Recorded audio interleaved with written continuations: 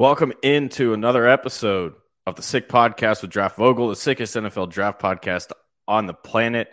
We got running backs on the mind today. Figured that'd be a good topic with everything going on, especially since last week we talked about the tight ends. We talked about 22 personnel. This will put a really nice finishing touch on that as well and what to expect in the NFL this year. But with that being said, we got Sammy with us in the background in the studio. So, Sammy, let's get this thing rolling. Let's go. Turn up your volume.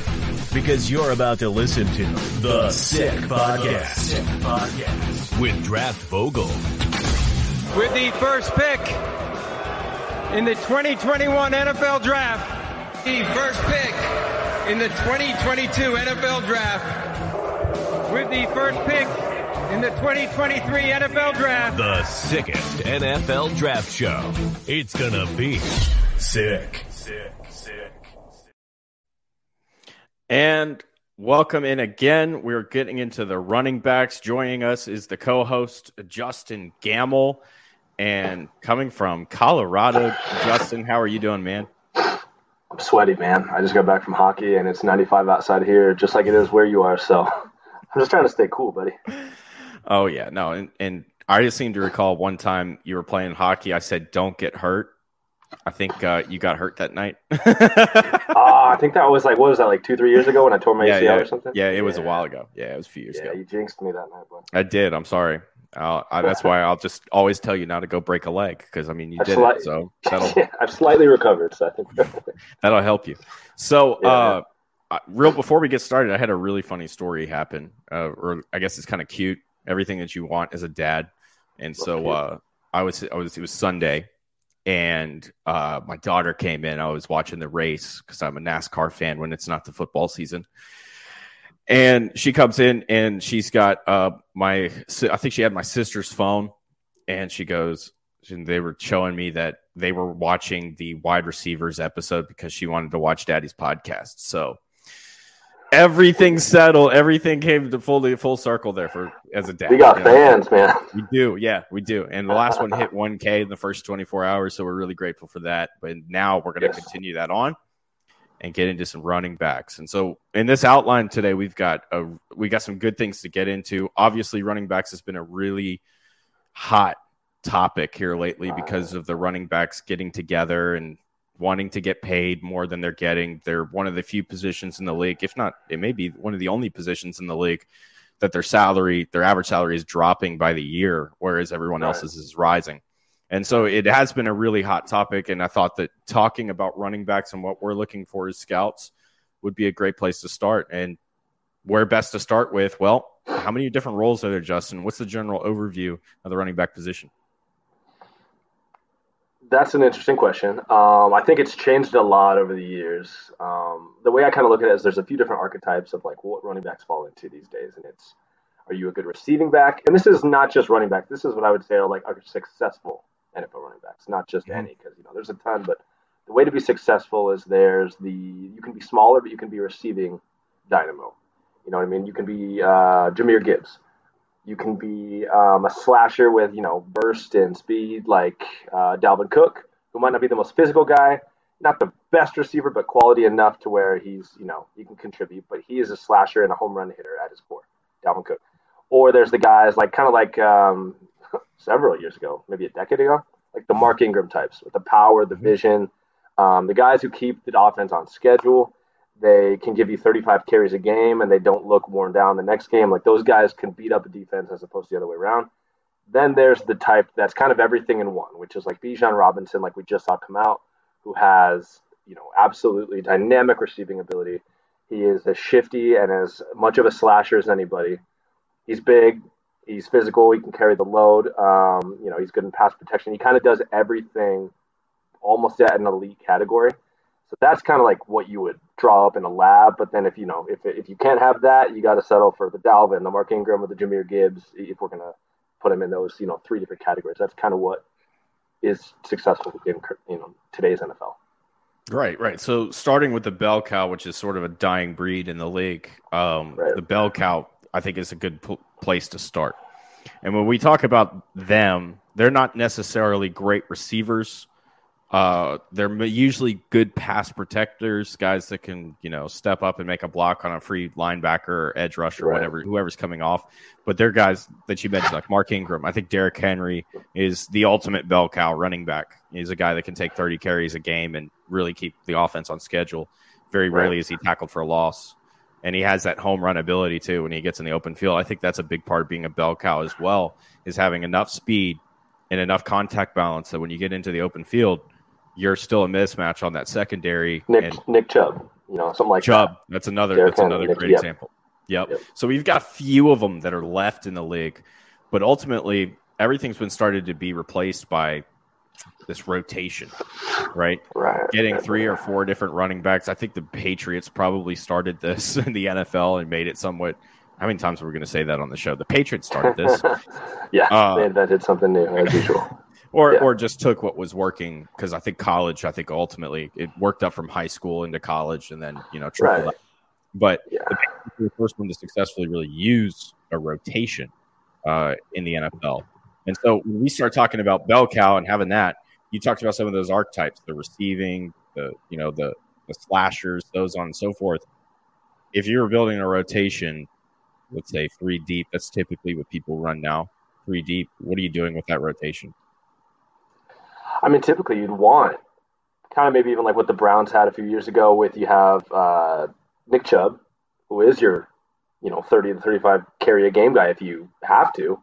And he's the physical man, but he also has enough speed. Then you have Kareem Hunt, who is a big-time receiving threat, has enough speed, has enough wiggle to where he is going to give the defense a little blend of something different. Now, instead of Nick Chubb running straight at him, they got a guy who's going to dance around him and, might lower his pads, might not, but he's really going to challenge you in space, and he's going to do some things like that. And then, I think if I was a GM building a team, I'd want two of those type of guys.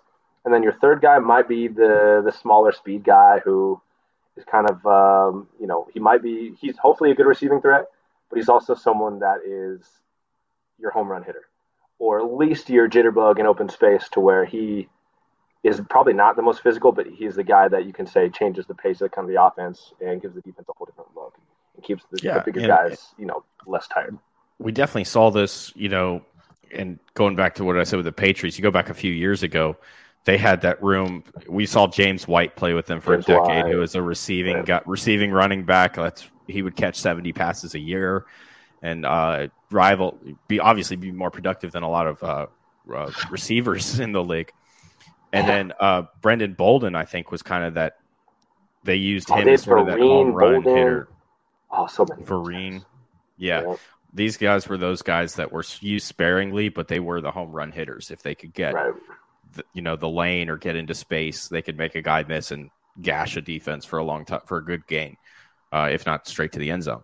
And, so now we've seen that a lot of teams rotate through that. There's an interesting thing that I pulled up on Twitter. I guess it was last week maybe 2 weeks ago now, when that running back discussion really first started, because I think that there was a meme that was going around that was displaying the leading rusher in the Super Bowl for the winning team in just that game. And none of them over the last 12, 13 Super Bowls have been paid more than like $2 million that year in their salary, which is really, and a couple of them were wide receivers too, which made that really interesting. I think the Seahawks leading rusher when they beat the Broncos was Percy Harvin, not Marshawn Lynch, in the Super Bowl. Yeah. And so I took it a step further and went ahead and looked at the roster construction. What was their top paid, their leading rusher for the season? What was he paid? And for the most part, you have to go back to Marshawn Lynch before you find someone who is significantly paid on a Super Bowl team. Yeah. So when you have that trend, we're ultimately all trying to copy the trends of what a winner has done, right? The winning Super Bowl team. That's why Eagles go win it in 2017. They beat the Patriots. Everybody is looking for a rotational defensive front, which when we get into defensive line, that's going to be a huge part of the discussion, is the rotation. And then, obviously, the Chiefs, I think, really opened up the 11 personnel for a while. People wanted to build that up and make that into the successful, offensive component to their team, which was very successful. But in that light, with this running back discussion, how difficult is it for a team to sit there and go, you know what? I think we need to go ahead and pay this running back, $12 million this year. I mean, I think it's easier to do like maybe what the Giants did and pay a guy 1 year, but I think it's very, very tough to pay a guy a long-term deal because running backs just don't age well. Like it's the nature of the game. They're not going to get less worn down. Their legs aren't going to get more pop and more energy. They take hits. That's just the way it goes. And I don't think, Todd Gurley, Lev Bell, who else? So many running backs have elite primes only to drop off so fast that as like myself evaluating prospects for a long time now, those were the first guys that I think I kind of had to be like, what's going on? Like, what are running backs really at their core? Like, are they different than most running backs? Did they drop off for a certain reason? Or is that just the way that their bodies, the way that it naturally will happen for everybody? And I think the more and more I watch, I think that's just the way it naturally happened. They weren't special. Nothing really happened. They had some knee stuff, but that's the point. All running backs, their knees start to go, their feet start to go, their legs get tired. I think it's easy. Like the Giants, I don't think they're going to win a Super Bowl this year. But I think paying Saquon on a 1 year deal, that's fine. But if you lock him up for 4 or 5 and give big money, you're doing it wrong. Now you can't pay younger guys. Now you can't pay receivers. You're going to have to rely on the draft really to win with all these young guys, and that's very tough to do. So it's got to be short-term stuff. I'm glad that you brought up Todd Gurley and Le'Veon Bell because both of those guys had contracts, huge multi-year contracts that were worth as well. 16. Yeah, Zeke Elliott's another great one. 16, 17, $18 million a year. Todd Gurley never made it to that part of his contract. He was already out of the league by the time he was supposed to get paid. Yeah. And Le'Veon Bell, we all know what happened as soon as he left Pittsburgh. He sits out the year, he goes to the Jets, and just wasn't the same player. And I think that's another thing that's difficult. That's another thing that's very difficult to do. And Le'Veon Bell is the prime example for that. It's so hard, man, to sit out a football for a year and then come back into it and expect to be a star player. I mean, not just Le'Veon Bell, Deshaun Watson, we just saw that from. I think that a lot of Watson was rust this past year with the Browns that he just hadn't played in a long time, and it's a different speed when you're playing on the field. So going back into playing sports anyways, Absolutely. And then to come back rusty, like it's not going to happen. It's just not going to happen. And, we hope that he's going to come back. I think some of us do. Maybe I don't as much. But we hope that he's going to come back. For football's sake, sure. But as a human being, not so much.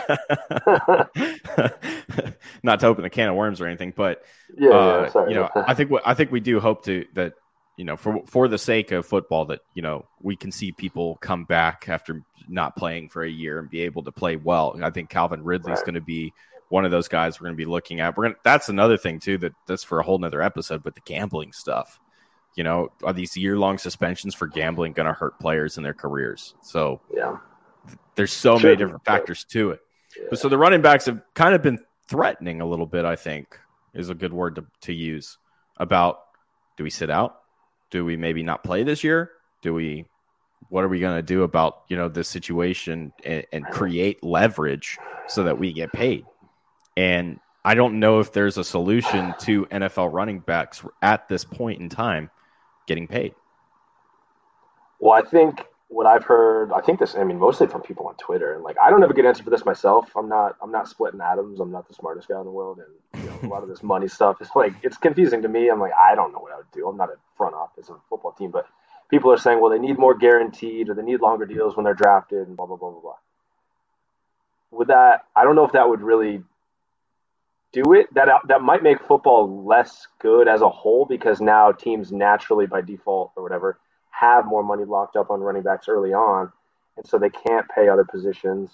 So now they're all kind of struggling to find, let's say the team wants to sign Davante Adams and you would have had the cap space. Well, now they don't because they paid a rookie running back a bunch of years and long term. That's just what I've heard people trying to say, and it doesn't make sense to me. So I don't know. I don't think there's really a solution to what's going on right now. I think just, unfortunately, it is what it is. And switch positions or just accept that, this is your fate. So I don't know, man. I feel bad for the guys as people, obviously, but paying a running back big money in a long-term contract is basically paying them for something they did, not for something they're about to do for you. And that's silly to me. That's just so silly. Yeah, and that's the tough part about it all. And I got on, I think it was Pennsylvania radio a couple weeks ago, and we were talking about the Barkley potentially holding out, which he ultimately didn't.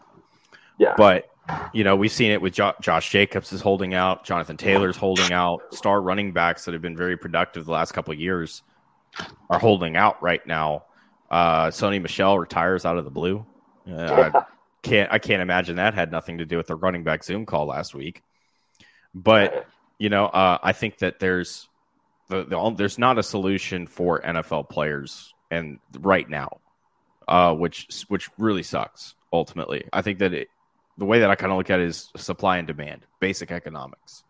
Yeah. And when you look at when you look at high school right now, I've got I could say I have the privilege right now of watching, a 3A school. I've got a 1A school in my area. They're going to play a 5A school this week or when they open up here in a couple weeks.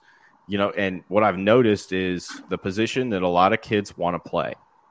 And this is just because of the nature of high school football. It's tough to find a good quarterback that can deliver the ball, that can get it out on time at that level is play running back. Running back, you are the star. And I think that, a lot of these teams that I'm watching right now, they've got 2 or 3 guys on their rosters right now that are really good at running back. One of them I know he's going to be a D1 player, and he might be doing it at running back and wide receiver.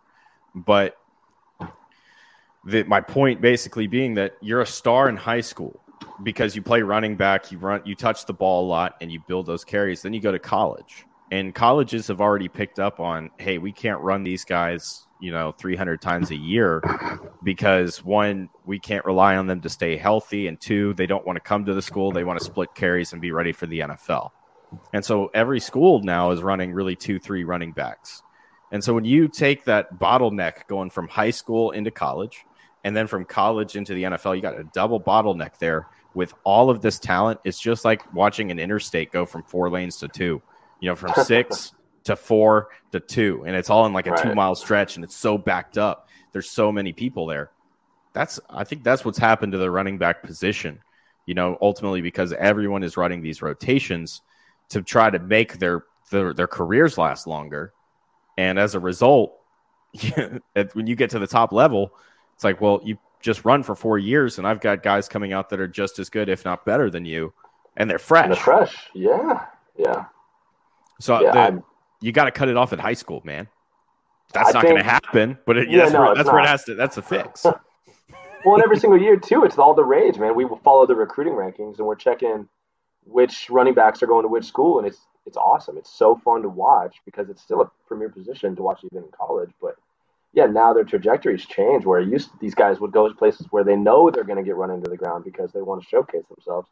Now you see guys choosing schools where, there's a lot of premier talent all stuffed in one bag, but at least they get to share carries, so they go to the NFL fresh. I would say if I'm giving any running backs advice, I'm not saying switch to receiver because a lot of them can't just based off their size and their frame. Learn to catch. We just saw Jahmyr Gibbs sub 200, right?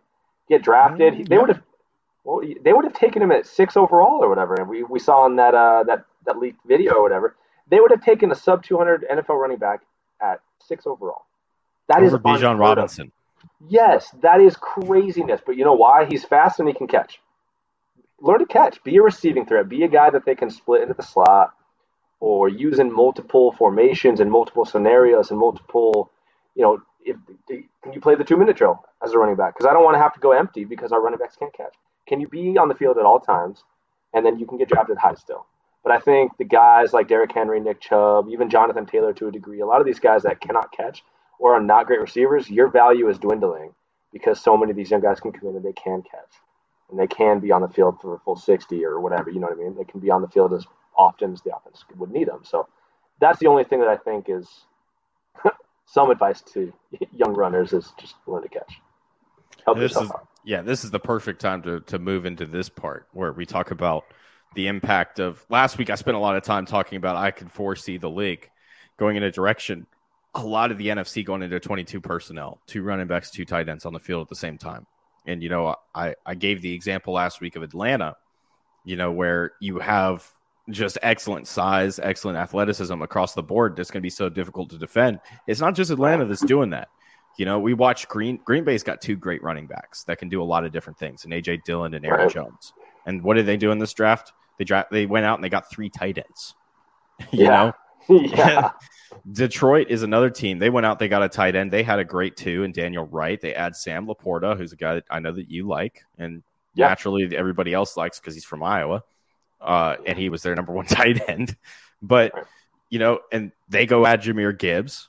And now all of a sudden they're equipped to go run 22 as well, with David Montgomery out of the backfield and put Jahmyr Gibbs into the slot. And, you got Amon-Ra St. Brown that can do a lot. He's maybe not a true X, but he can play that role. Yeah, other tight ends he's a volume catcher. Yeah. Right. So you have a lot of teams in that conference right now gearing up to run a lot of 22 personnel.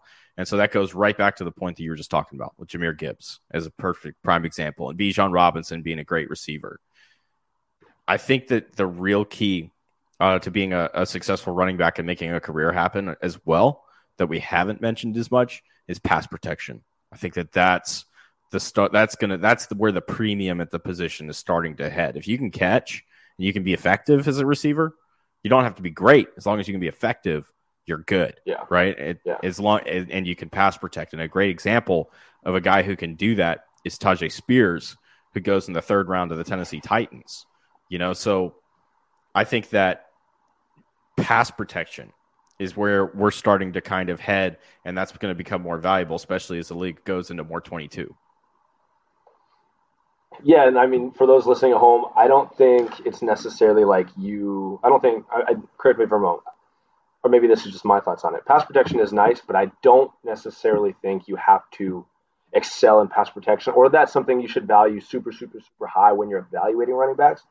But if you are serviceable, at least as a pass protector, or can just stick your nose in the fan for a little bit, now defenses don't know what's coming based off the personnel. If you're a running back who they know, he'll at least, try to pass protect, or he's shown that he can do it. Now, when you're on the field, we don't think, he used to be just a receiver or just a receiving back. Now we know they're passing. If they know the offense can use you in multiple ways, now it kind of limits the defense's minds. It limits what the defensive coordinators can do, because now they know this guy's versatile. He's not just on the field when they do this. Now they can't play after tendencies. So I think it used to be like for instance, Jahmyr Gibbs. He's not going to pass protect.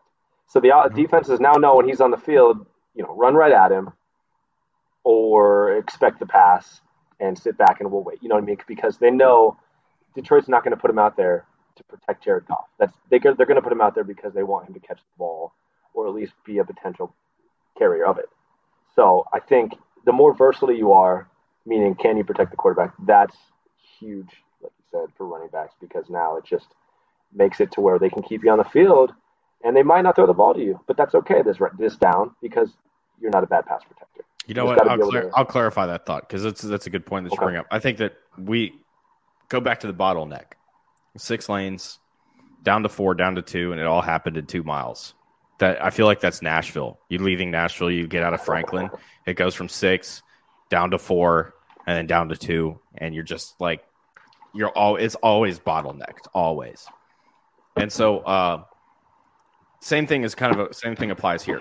A lot of players now can run and catch. When you look at the running back position as a whole, most running backs in the league can run and catch. And that's why I was pointing out that the premium now is going toward pass protection, right? Because if you can do all 3, which ultimately is what we were kind of discussing as like bell cows, they're not receivers. Well, now if you want to be a bell cow, you got to be able to do all 3, which is almost impossible. But that's why the rotation's there. If you've got 3 guys that are all serviceable in those 3 facets, running, receiving, and pass protection, that seems to be where the value is. That's why you got a guy like Bijan going eighth overall. That's why we're going to see guys like Tajay Spears be productive. Kendre Miller might even be productive as well. Right. With Tank the Saints. Bigsby is another guy. Bigsby, and very underrated as a receiver. Yes. Like he wasn't used as much because of their quarterback issue. But he's very underrated as a receiver, and he's a solid pass protector.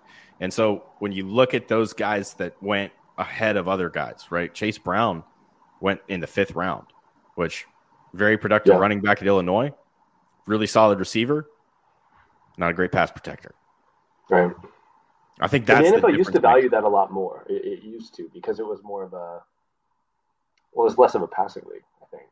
The NFL used to be so much more of a run the ball on 1st and 2nd down, throw the ball on 3rd down. So now if the running back's in there on 3rd down, back in the 10 years ago, 15 years ago, if the running back's still in there, he's not catching the ball. He's in there to pass protect.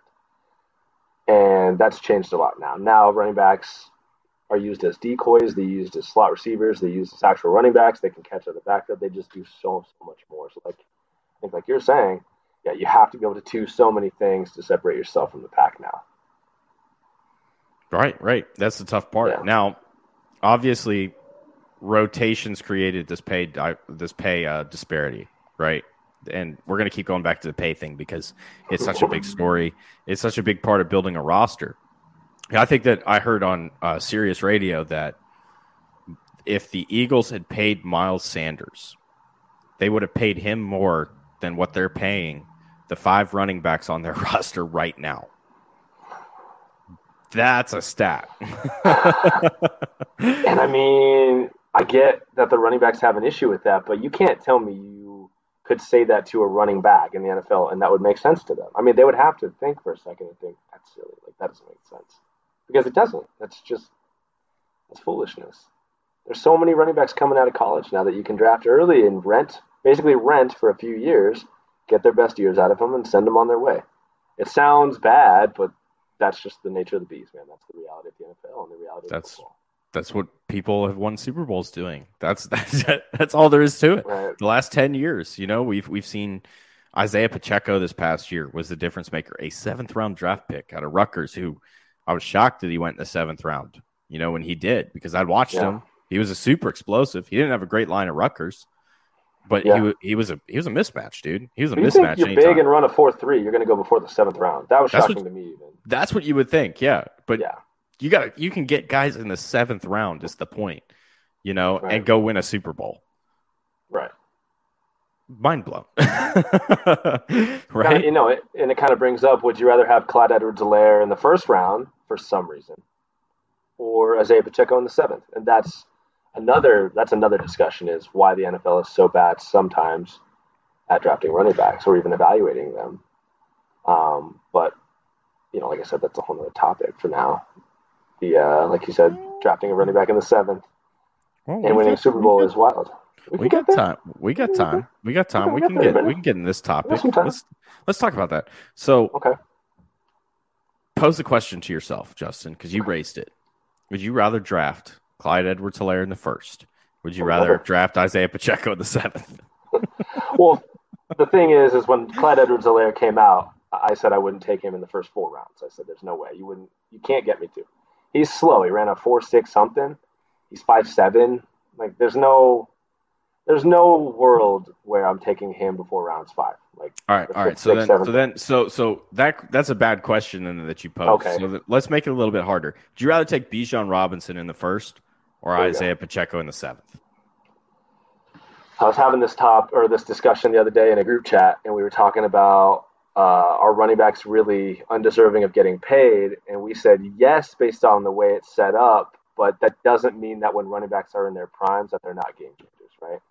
So if you believe a running back is a legit game changer and your Super Bowl window is in the next 3 to 4 years, then I think that is when you take that guy in the 1st round. That's when you draft a Bijan, because you say, all right, we're already good enough as a team to make a playoff run, even get to a Super Bowl. That is when a guy like Bijan Robinson, a special talent like Bijan, can set the offense over, because now you have an absolute dynamo in the backfield, as well as, a complete team elsewhere. But I think if you are a team that's kind of rebuilding possibly, why take Bijan? Unless you think like our window is approaching sooner, but maybe you're not there yet. But like, it's like Josh Jacobs for the Raiders. Paying him doesn't make sense because they're not good with him. They're not good with him. So why pay him and say, good, we got our star running back, so we can suck for 4 more years? Who cares? Let him go. I understand his frustrations, but running backs don't make a bad team that much better. They don't. They just simply don't. But they can make a good team great. And I think the Chiefs happen to be just so good that Pacheco was really all they needed. They needed a 7th-round kid out of Rutgers to make them, a Super Bowl champion. I think they, violently misevaluated Clyde Edwards-Helaire, especially that was the year with J.K. Dobbins, DeAndre Swift, Jonathan Taylor. You have other elite talents out there at running back, and they happen to take Clyde Edwards-Helaire. And I think that was just them, kind of buying into the LSU hype, the national championship hype, the production. But it was a mistake because they could have had some other players. That was 2020. They went to the Super Bowl when he was a rookie. Was that the year they beat the 49ers? Or was that the year that they lost to the Buccaneers? I think that was the year they lost. If I'm almost positive they lost to the Bucs that year. Right. But that's the thing, is like Clyde Edwards didn't really play much at all in the Super Bowl, especially that year. He played. He started several games, and I think his snap counts were in the 300-400s that year. He was somewhat productive. I know that he was very productive week 1 in fantasy because I was playing DraftKings, and I killed it because I made him my running back. I knew they'd use him a lot week 1 because he's fresh. And, he did the opposite of most running backs. It was like normally like they start slow and then they like work their way into the lineup more and more and more. He did the opposite. They wanted to use him, you could tell, and then they were like, like we can't use him. He's slow, he's small, he doesn't do anything. Like he doesn't have the power to run between the tackles. We gotta kind of fade him out of the lineup, and they did. And now I don't know what his career is going to look like, but I don't think he was with that first round pick. I think one thing I was looking at running backs taken in what rounds. I was looking at like drafthistory.com. Mm-hmm. What I realized is the NFL does a pretty good job of drafting all the starters that are probably all the quality running backs in the first 2 rounds. They rarely let a lot of good guys get out of the first 2 rounds unless there's crazy circumstances. But they do have a problem with drafting 1 or 2 horrible ones in the top 2 rounds. Clyde Edwards-Helaire is one of them. You know what I mean? So it's like they're pretty good at getting everyone right, except there's like 1 or 2 that they happen to just draft, probably because of production or some other LSU hype or national championship hype, something like that. And that is where they make mistakes. Well, yeah, and then we always look at Alabama running backs. There was one that came out. I cannot think of his name. Trent Richardson went top 3 and didn't pan out. Yep, didn't pan out at all for anybody. Still not sure what happened to him. I mean, generational in college. That picture that you saw of him, I think with the Raiders in a preseason game where there's a hole that's as big, that's wide enough that my grandma walking with her walker could walk through it, and he's running at the pile. Yeah, he was like, nah, I don't think so. What goes into and the it pile. Wasn't like he was small either. He was a big dude who had speed and physicality. I don't know what really went down with him, and I mean, those are the rare ones. Those are the rare misses, I think, that if you're a team, no one's going to blame. No, I don't think anyone blamed the Browns for taking Trent Richardson. That's the thing. No one was like, oh, stupid, like we told you so. It was a consensus. He was fantastic. I think he's just one of those, just like we have the Isaiah Pacheco's that are stars that get drafted in the 7th round. You have the Trent Richardsons randomly that'll go in the 1st round, and they just don't pan out for whatever reason. And a lot of it has to do with mindset or, the speed of the game changing, something else. But, I think overall the NFL does a pretty good job of getting everyone right except those few guys that they just overdraft. And I think even like Twitter, a lot of Twitter people were like, Clyde Edwards-Helaire shouldn't have gone that high, but I don't know. It is what it is. Tough sport. So the big argument for them wanting to get paid is that they are absolutely crucial to a team, which is the truth. You have to have one. You can't go into an offense and go, you know what? I got Jalen Hurts back here, or I got Patrick Mahomes, or I got Justin Herbert. I'm going to throw the ball every single play. It doesn't work like that. You have to have a running back. So when you're weighing how crucial they are, You look at a Saquon Barkley. That's a guy that carried carried the Giants into the playoffs this past year, I think, and really was able to unlock a lot of opportunities for Daniel Jones to cash in as a passer. So he was absolutely critical to them getting to the playoffs, in the first year under Brian Daboll. But when you look you look at players like that, Jonathan Taylor is probably another one that's critical to the Colts' success. They had a bad year. He's hurt. He's not playing, And so I get that part of it where we look at these running backs and we say these teams are really successful when they have them. So how do you weigh how a running back being crucial to a team to dollar amount? Well, there's a few different points I want to make on that. I think look at the Colts and the Giants. The Colts didn't have a great defense, but the Giants had a pretty good defense, an overachieving defense. So the thing about running backs is they're crucial because you have to have them, but they don't allow you necessarily to score fast. If your running back is the star of your offense, you're not going to be a high scoring team and you're not going to score fast. So you still need receivers, and you probably need to keep the score low, which the Giants did a lot last year. The Giants won a lot of nail biters. When they beat the Packers, what did they do to Aaron Rodgers? It was first and goal inside the 10 or something. And I think they forced 4 incompletions against him or something. So the defense has to help you out, right? And I think that's the blueprint is if the running back is a star of your offense, you better make sure that the scoreboard has some low numbers on it. And you have to understand that your identity is going to be a physical football team because, like I said, you don't score fast. And it's going to be a lot of ugly wins, a lot of grinded out, pounded out wins because the Giants were an ugly offense last year. It was never pretty. It was never throw the ball around the yard. Daniel Jones was never doing anything that was really aesthetically pleasing. It was he runs the ball here and there.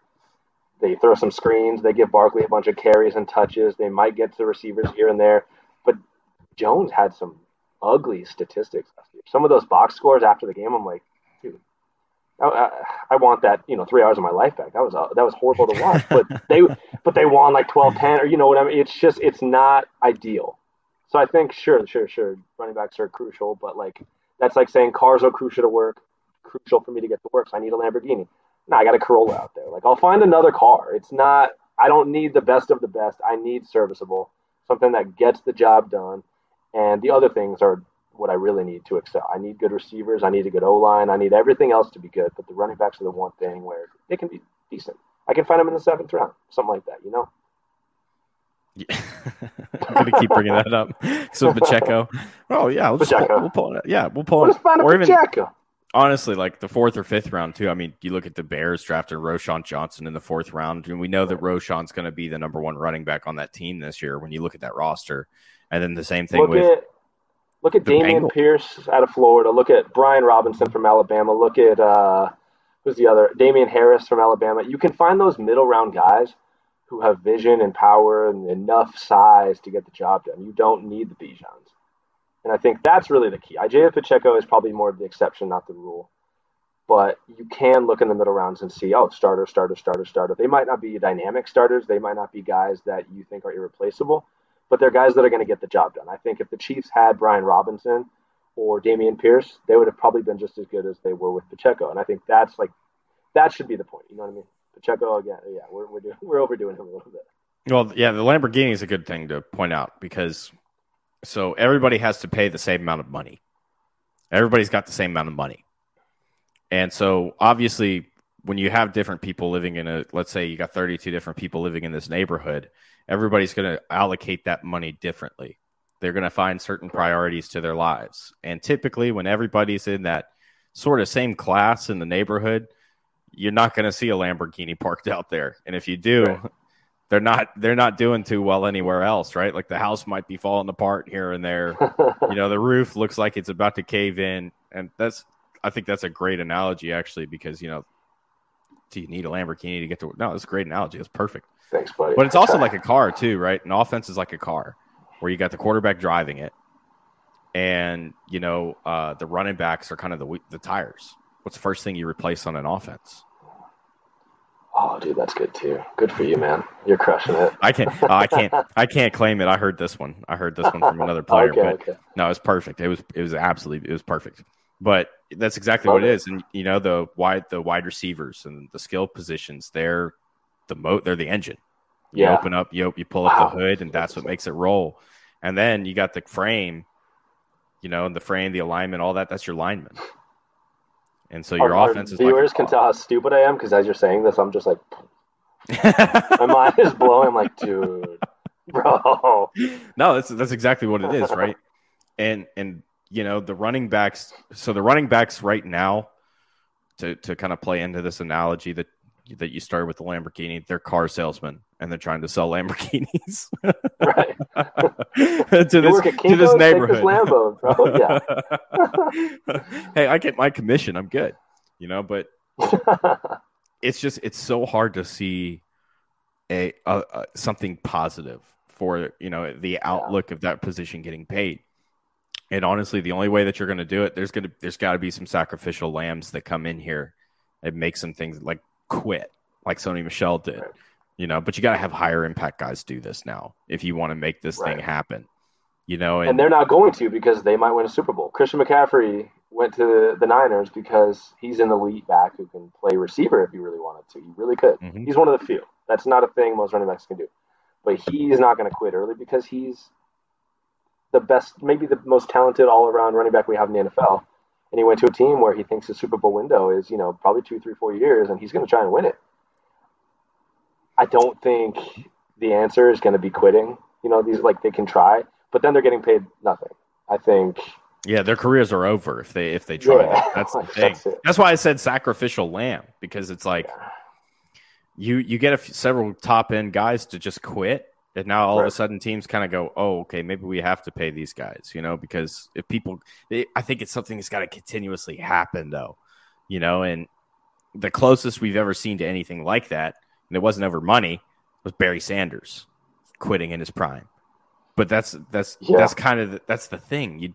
It's like, what do you do? I don't see any way that these running backs create any leverage right now. I can't see it. No, I don't think they have any. I don't think they're really going to gain any either, unless, like you said, they all just basically go on strike like the Hollywood writers or something, and they're just like, we're done, man. But again, look at how many running backs are in college. Look at how many running backs are in the USFL or the XFL. Like, the NFL will find their guys who want to get paid and just want to play ball. They might not be as good as some of these NFL players, but that's just not going to help the leverage of these NFL guys that want to get paid. So. Yeah, it's a bad situation, for if you're a running back, there just isn't any clear answer to it. I've seen, things thrown around that maybe you readjust the franchise tag so that quarterbacks are tagged, receivers and running backs and tight ends are all in the same position group, but that's not going to help the running backs either because now nobody's getting tagged, because they're not going to dish out $18-19 million to a running back. Yeah. And pay him like a wide receiver. That's just not going to happen, So no, I think this is genuinely one of those scenarios where it's not a matter of if we do this, and this, things can change. This is like in the foreseeable future, there's no leverage. There's really not a good way where this can work out for these guys. It's not going to happen. And I think either we're going to see a lot of position changes in the future. That might be the only thing is, a lot of these kids coming out of high school, like you said, switch positions, and then we have a running back shortage. But that would take, take some, that would take a while. And I, like you said, I don't think kids are going to have that type of commitment. Bucky Brooks coaches high school football. Bucky Brooks from NFL, moving the sticks. Yep.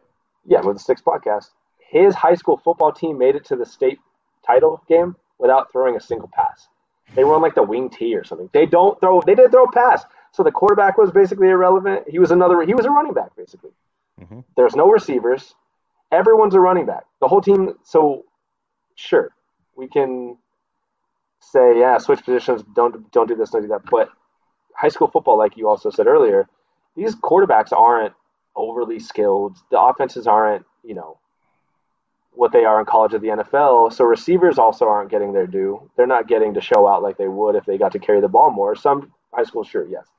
But overall, these kids want to play running back still. And that's how they get to get the ball and get their touches. And put up their highlight reels together for these colleges to look at. So it's a problem with really no solution in the near future. So as we get into the back end of the show, when we start talking about nuances at the position, I know that you definitely have certain things that you're looking for, because I know that I have certain things I'm looking for at the running back position in terms of nuance. The deep stuff beyond just being able to run, being able to catch, being able to pass protect. What are a couple of those nuances that you really like? Big thing for me with running backs is tempo, I would say. And that's the way that running backs kind of manipulate the defense, or the way they hit the hole, it's like a running back running a route. If you just run as fast as you can every single time, or a wide receiver, sorry. If you just run as fast as you can every single time, cornerback can probably keep up with you. If he's just as fast as you, he's just going to run with you. But you watch guys like Calvin Ridley and Justin Jefferson, they might not be as fast all the time, but they know how to alter their stride patterns. They know how to move their hips and their heads. They know how to kind of lull cornerbacks to sleep and then take off. They use tempo. And I think a lot of the best running backs can do that. They can read the second level defenders. And, if a linebacker's over pursuing a little bit, you cut it back. If he's a little slow reading you in the hole, you take it front side and beat him to the edge. The best ones do that, whether and you can do that at any level or at any caliber of player. We've seen slower guys do it. Like Mark Ingram was a master of that, where I always felt when I was watching him, evaluating him coming out, thinking like, how is he doing this? How is he so slow sometimes and just whomping defenses on the second level? And you would watch him, and he was just eyes on the flow of the defense, eyes on the second and third levels, waiting for them to make their move, and then he would counterpunch and go off of that. Some of the worst ones I've seen do it, I remember Lake Seastrunk at Baylor, and I remember Royce Freeman at Oregon. And they were both, Lake Seastrunk had home run speed. He was a fluid mover. Royce Freeman had solid speed. He had a little bit of burst. He had good size. But they were these guys where they would get the ball and just sprint. And it was almost like the defenses knew where to find them and when to find them. They were always on schedule because they didn't read anything. They were just going. And they're easy to stop. Where, I'm trying to think. Oh, Dalvin Cook was another one. He was a master of getting the ball. He would pitter-patter, and you're almost frustrated, like, go, go, go, go. But he would wait for the defense to make their move, and, dude, he was gone. And that's why he hit so many home runs in college. And it wasn't like he was a burner. He was, probably a 4.45 or something is what he ran. So he's fast enough, but he made defenses look silly all the time. Bijan Robinson last year was similar to that, where you could tell he really understood tempo and what the second-level defenders were doing to try and stop him. I also think guys who can create in space. I think Derrick Henry's of the world, like you said earlier, are kind of phasing out. Even Nick Chubb sometimes. Those two frustrate me because they don't create well for themselves. And if there's immediate penetration into the backfield, or if the offensive line does one thing wrong, those two can be stopped a little early because they're not super, super creative and they're not overly fluid in their lower bodies. They're kind of more, you get them on schedule, get them a runway, and good luck. But they're not the guys who can dance, and then still go like some others. So creative guys who understand tempo, that's really, I think, what sets apart the best from the rest. Because a lot of them are just as talented. You could say a lot of guys are equally as talented as some of these NFL studs, but they're not as skilled. They don't do the things the same way. They don't see the game the same way. They don't read the flow and feel the speed of the game the same. So that's something that is really, I think, important when you're evaluating running backs to look into. So the one thing that I really like is, and I measure this in two ways, is contact balance. Right. Because if you look at where we talked about when Matt was on here talking about wide receivers, we talked about contact balance and becoming a running back in the open field. Contact balance, I think, is a key. Being able to shed that first tackle. And so I measure it in two ways. The first way would be at the first level, and still inside the box. And I call that in contact balance in power, right? So when you got a guy and he hits his hole, and that first defender is trying to arm tackle him coming off of a lineman, the first line, whatever that is, and he can shed him off and work up to the second level. I think that's something 2-3 extra yards, it adds up over time, especially if you've got a line that's penetrating. Sure. And then I measure it as well. It's contact balance in space. And so that goes into creativity that you were talking about, because sometimes you got to be creative in your lower half to set up a defender, so that when he comes up on a guy and that defender's starting to settle down to make the tackle, you got to put him in a position where he's going to miss. Or if he doesn't miss just enough to where you can break it. And that's where that contact balance comes in, right? And, Le'Veon Bell, I think, was a guy that was so good at that. You would watch him set up defenders. He was so amazing, incredible, with the way that he could set up defenders in both of those areas, power and in space. And then after that, I think, honestly, the big thing is, you talk tempo is a really great one, but burst, man. It's burst. It's explosion, right? Because you can set up the defender. You can have the tempo, but if you don't have that step coming off of it, and you hit that hole, good luck, buddy. You better be great at that contact balance, right? The burst really is an extra step, and I think that's what made Pacheco so good. These one-cut guys like that, where they just have this insane level of burst, they accelerate almost seamlessly, and they can get one defender in the wrong spot, and bam, they're gashing, they're slashing. And I think that's the key. Those are a couple of keys I'm looking for at running backs. And you look at this year at guys, I don't know how many running backs you've looked at in this class coming up, but I'm going to mention Donovan Edwards out of Michigan. Michigan, okay. I was like, not Blake Corum, not the guy that started most of the year before he got hurt. I'm talking about the guy that played after him, Donovan Edwards. Yeah. He's incredible at those couple things. First off, the contact balance when he hits the hole, and then just exploding. As soon as he gets to his cut. I mean, he's ridiculous at both of those things. And one of my favorite running backs for that reason, I think Marshawn Lloyd, who used to be at South Carolina, just transferred to USC. That's another one of those guys that I really like as a one cut. I'll be real. I'm a one cut guy. I love one cut running backs. We have our biases, and that that's the way it goes. But I'm with you. I like the bursty guys. I always think it's great to hit the 60, 70 yarders. But sometimes that's not there, or sometimes you need to be able to hit 10 to hit that. Like sometimes you don't get that runway where you can just go. You're going to have to, kind of get your way out of traffic for a second, and then you can hit that home run if it's there. But the build-up speed running backs don't really do it for me either, because they get caught a lot in the backfield. They get caught in the second level. But if you can explode in small areas and get yourself out of, away from everybody, that's very, very important. I'd rather have a guy who consistently hits 10 to 15 than occasionally hits the home run, because you got to keep the offense on schedule. So, absolutely. Yep. You got a favorite running back in this class yet? I think I haven't studied too many, but Trevion Henderson from Ohio State. Mm-hmm. Some of those runs that I don't know if it was last year or the year before. The year before, I think he was hurt a lot of last year. So yeah, I think so it was the year before that. I watched a bunch of the Ohio State tape the other day, and when I got done looking at it, I was like, I watched games for multiple years. I don't even know what was what. Like, I didn't even remember to check which one. I just went. But he had a few runs where he's even, and the other guy, the defender is already moving faster, and you're like, he's gonna get him, and the dude just lightning bolts away from him. I'm like, at his size, he shouldn't be that bursty, but I think he's got some special ability. He's not the most make you miss type of guy, but the frame on him and the power he has too. So far, I think he's the best I've seen. There was one other one that I was watching the other day. I liked Will Shipley out of Clemson. Mm-hmm. He better not get the McCaffrey comparisons, because white guy playing running back. We get it. They're both white, but yeah, Shipley is very much like a speedy but powerful straight line runner. You thought he was speedy? Because I kind of watch him, and I think 4.6.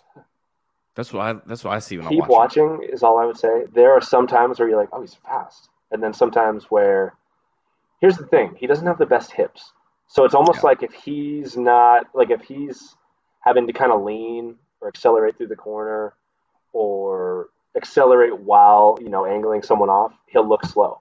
But if you get him to open up his gate and just go fast. But his lower body is not great. It's not that fluid of a lower body. And I don't think he's going to be a first-round guy. I've seen that, floated out there a little bit. Yeah. I don't. Yeah, second, the third Clemson round. thing and the Absolutely. recruiting rankings. Yeah, I don't think he's a first round guy by any means, but I haven't seen too many more. A few of the Bama guys I've seen. Ask me in another week or two because I started getting the tape pretty hard recently, but yeah, I haven't gotten too deep yet. The receivers I've gotten pretty deep, but that's about it. So I'll give you one. I'll give you a guy I really like. I'll give you two, and then we'll wrap this thing up because we got to make way for Adam Rank on this platform. Adam Rank, yeah, salute to big that dogs. Man. Yeah, big dogs. So Caleb Hood, North Carolina. That's a guy that I really like. Okay, is he related to Elijah Hood from like years ago? The North Carolina kid? I have no idea if I'm being honest. But remember him? so yeah, no, I remember Elijah. Okay. Absolutely. Okay. But I have no idea. But Caleb, you want to talk about a guy that reminds me of AJ Dillon, but can catch. Okay. He's got the long strides. He's a little bit smaller. I think he's at 225, not 240. But he's got the long strides. He's got the big giant thighs, good hips, and he can catch out of the backfield very well. He was hurt a lot last year too, so he didn't play as much. But if you go turn on that Miami game when Drake May, and they went down there and it was a close one against Miami, he had some plays that you're watching going, AJ Dillon, absolutely. I gotta get into that. And then the other guy is, and I'm not just saying this for nostalgia, I'm saying this because I actually like this guy, is Frank Gore Jr. Okay. Southern Mississippi. He's had to do a lot of different things in that offense, played some Wildcat quarterback too. In fact, they had to play 2021, the last 3 games exclusively at Wildcat quarterback because they didn't have one. It's interesting. It's interesting. I think you were posting videos or something. I remember this now. Yeah. Yes. Yeah, I remember that. Yeah, he's playing. He was playing the last 3 games. I think they won. I think they ended up 1-2, which is surprising when you're in that situation. Yeah. But he's got that tempo that you're talking about, man. You're gonna like that when you see him. Absolutely. Yikes! All right, good to know. Who is the best running back you've ever evaluated to this point? Ever? Oh, yeah, that you've done like an actual evaluation on. Who's your highest graded running back? Highest ever. Man, I got to go back a few years. I got to think. And I'm not going to claim recency bias. Okay, this is not recency bias. I think that this is actually legit. I think it's Bijan because why not? Everything that guy can do. I hope he hit. I hope he hits now. Well, I hope he's just not this gonna miss. Absolute star. Well, but we said that about Trent Richardson. Yeah, no, but Bijan is clearly different. You know what I mean? Like Trent Richardson is that 1 out of a million. Bijan is just he was so safe coming out. I think I have a huge bias for like the real elite burst, like Dalvin Cook, Jahmyr Gibbs. I remember LaShawn McCoy coming out. And I remember thinking when LaShawn McCoy fell out of the first round, like, what are we doing? That was also 13. I don't even know how long ago. I remember 2009. He came to the combine 198, so he was sub 200. And back then, that was blasphemy for a running back. So I kind of had a feeling like, he's going to fall out of the first round. But I was young, and I was like, I don't know enough. And sure enough, he did. But in college, go watch. If anyone wants to go watch LaShawn McCoy highlights, he was outrageous in college. I mean, a man amongst boys. It looked like a senior in high school, like playing, with junior varsity. Yes, like elementary school kids. You're like, how is he not being touched? Unbelievable talent. He was one of the best running backs I've ever seen. Saquon Barkley, obviously. What's funny is I didn't like Saquon as much coming out. I actually. And this was a huge miss for me, and it was more for off-field reasons. I had Darius Geis over him. I did at one point, and then I was like, I can't. Here's the thing. Geis was crazy in college. He had that 200 and something yard game against Texas A&M. Geis was good, and he had enough speed to hit the home runs. The difference between him and Saquon Barkley was Geis had great vision. He was a true pro. Like a real pro running back who could, if he had been able to stay out of trouble off the field. Yeah, where Barkley was faster, more talented overall, but sometimes in college, the 10-yard gain was right in front of him, and he would say screw it and try and go dance somewhere else and lose 5. And it was always that was my big complaint about him, right? I tweeted a lot, was like, Barkley's elite, but is he going to keep the offense on schedule, or is he going to make them, regret putting him in for certain plays? Because they're like, dude, we had it, and you messed it up. And that's at Penn State, he was that guy. He was tackled for loss. He lost more yards than any running back in the country, which was an interesting stat. And that was one that I was kind of holding on to, going, I don't know about this, guys. I don't know. Yeah, buddy. But he was so, like, that run against USC, you're like, all right, he's an alien. No other. I can't put it on one run, man. I can't. And that's why I went with Geis over him. And I think Geis was 2 points higher on the grade than Barkley was. And it was just because I thought that Geis was going to be that guy that was going to be consistent, getting those 5-10 yard gains, and Barkley was going to be that wild card. So, yeah, we'll never know. Absolutely. Adrian Peterson was the other one where that was my first year when I started really watching college prospects, and I was like, I don't know who this person is, but he's not from this planet. But I didn't really evaluate him. I just watched him and was like, that's a not person. Something's wrong with him. That's a machine. Yeah, he was out of this world. Yeah, Peterson, obviously, NFL pro. He'll be all pro. He'll be a Hall of Famer here as soon as he's eligible. Absolutely. Yeah. But yeah, that should just about wrap up the show today, dude. I think it was a good conversation. That was a nice time, man. Yeah, got a lot knocked out talking about this running back contract situation and some of the things that you're looking for when evaluating a running back. We'll be back at it next week. Until then, thank you. Thank you for tuning in. Thank you for the 1K on the last video. Let's see if we can do that again, maybe with the running back. We'll see. And thank you to Sammy and everybody in the studio that in the background that do this, that make this show possible. We appreciate you and the work that you do, because without you guys, obviously, there is no Sick Podcast Network. So with that being said, we're going to go ahead and sign out. For Justin Gamble, I'm John Vogel. Thanks for watching. And that's a wrap. Hope you don't miss us too much until next time. Follow the Sick Podcast with Draft Vogel on YouTube, Instagram, Facebook, Google Play, and Apple Podcasts.